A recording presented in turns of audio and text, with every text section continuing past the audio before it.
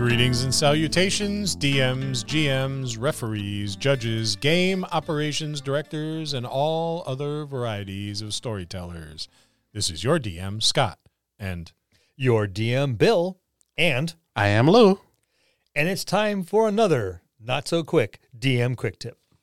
How's it going tonight, guys? Once again, I have black armband on, black candles lit, grim stuff, the altar set up, the sacrificial dagger.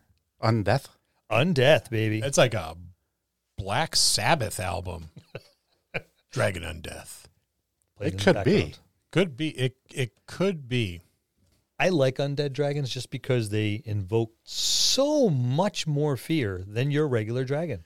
Yeah, as if a dragon isn't a potent enough enemy, we're going to take it to the next level and we're going to undeathify it. That's a little scary. That is.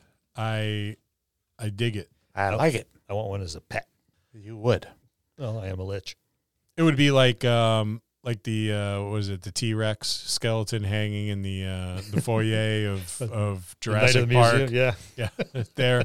Despite their incredible lifespans, some dragons pursue undeath to extend their existence, as if a couple thousand years isn't long enough. That's just greedy. It is. Just a little bit. Others stumble into undeath unwillingly or unwittingly. Either way, the undead dragon is a force to be reckoned with. Dracoliches are created by the cultists or necromancers who either persuade or trick a dragon into undergoing a foul ritual.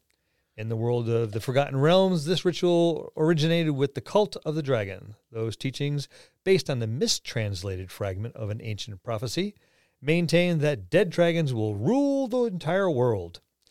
The cult thus creates Dracoliches as a step toward achieving that particular vision of future paradise. Similar rites exist on other worlds, whether spread by cultists from Faerun, invented independently, or discovered by dragons who have Dracoliches echoes in Faerun. So, yeah, there's like a club that you can join. Just a bad idea, though. How bad do you suppose an undead dragon smells? I can't imagine that like a live dragon smells great.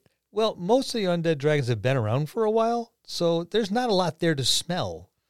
There's just bones, and then the magical presence that holds it all together. Yeah, hide and the whatnot. And Chapter 6 does go into details on the types of undead, and we may or may not talk about that. I don't know. Someday, maybe. It depends on how grim we're feeling. Well, how grim you're feeling. I'm always feeling grim. Yes. Again, speaking to the being that is a dragon, whatever form an undead dragon takes, the creature's transformation ripples throughout the prime material plane. Every dragon has echoes on other worlds, and when one dragon violates the natural cycle of life and death, that dragon's echoes are often affected. Particularly in the case of Dracoliches. A Dracolich's echoes suffer a wasting affliction that spreads out from the Dracolich like a contagion. Afflicted dragons grow increasingly violent and cruel, and the physical deterioration they experience from aging accelerates. This wasting can even drive an affected dragon to seek out undeath. That's pretty interesting, I think, because it's almost like there are a finite amount of dragons in like the multiverse of D&D. So every dragon has like an echo or a shadow of itself on another D&D world. Yeah, another presence, yeah. Yeah, well, you would see it as an echo or a shadow. They would see you as their echo or shadow. And then we get a D6 undead dragon adventure hook chart, which again is pretty small. I mean, it's great, as Lou often points out, for a brand new DM. There are tons and tons of possibilities for undead dragon adventure hooks. Yeah, there's a few in here. That they're okay. Dracolich, gem dragons. Yeah, they kind of go over a little bit of everybody in here. I like number 2 especially. I think that opens it up for a really cool adventure where you can explore other D&D campaign settings. How would you do this, you may ask? I've often said this before, that you can always use published material from previous editions. Yes. The information is still good. I very often use 2.5 stuff in my campaigns. And since we only have really Faerun and now Eberron to some extent in 5e, you would really have to dip into those other worlds to or those other editions to kind of pick up on those other worlds. But number 2 for me sounds like it would be really, really fun. Well, and it just plays on what we were just talking about, how one dragon sees all its echoes on the other planes as just that echoes, but they see you as their echo. And it goes into the book about how dragons deal with their other echoes, both good and bad. But that's a good way to go into it. It's like it says right there that, there's one suffering from the wasting disease, and it wants you to go find that Dracolich and kill it because it's not only harming it, but it's harming all its other echoes out there as well. Right. I like number 3 myself. I looked at that and went, It has potential. They all have potential. Yeah, but I think number 2 would be fantastic. Oh, it would be.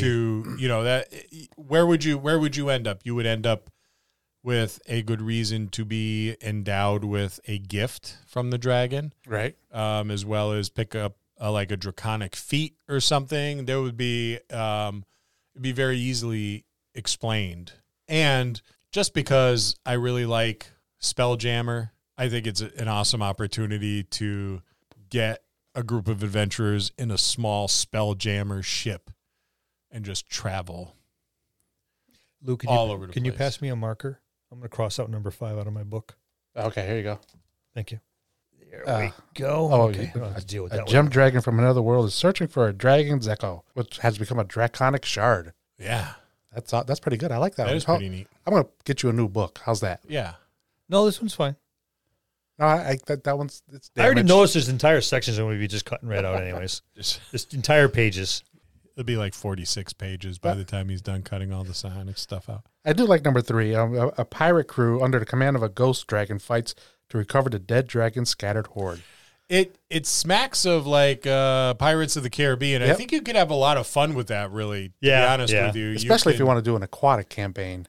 Yeah, and I've always wanted to do an aquatic campaign. Always, always, always. The only reason I haven't is because I've been thinking about what type of terrain and how I would go about building it. But I already have a bunch of notes and a bunch of sketches in my sketchbook. If it's aquatic, I can help you. Water. The creative genius of Louis Aponte, everybody. Well, instead of laying out a table, you just put a kiddie pool out there. Just lay some terrain, make sure you weight it down so it doesn't float. Pick up some plants from the pet store for your fish tank. And Louis will be in it in a size medium Speedo, splashing around, ruining everybody's good time. Yeah, it's just all you do is put a couple figurines in there with swords in the air, and he'll be right out of that water. Look like a giant hairy baby. And what's Lou doing in the kiddie pool? Well, that's our dragon turtle. Yeah, and we're moving on. There's not much to move on to. There isn't, but there's some decent fodder in these 6 adventure hooks. Yep. And of course, you're not limited to these 6. Oh, by no means. Oh, no. This is just to get the creative juices going. Yeah. Definitely. We strongly urge you to get up to about 30. 30's the magic number. It is. And that's Dragons and Undeath. We'll see you next time in the dojo.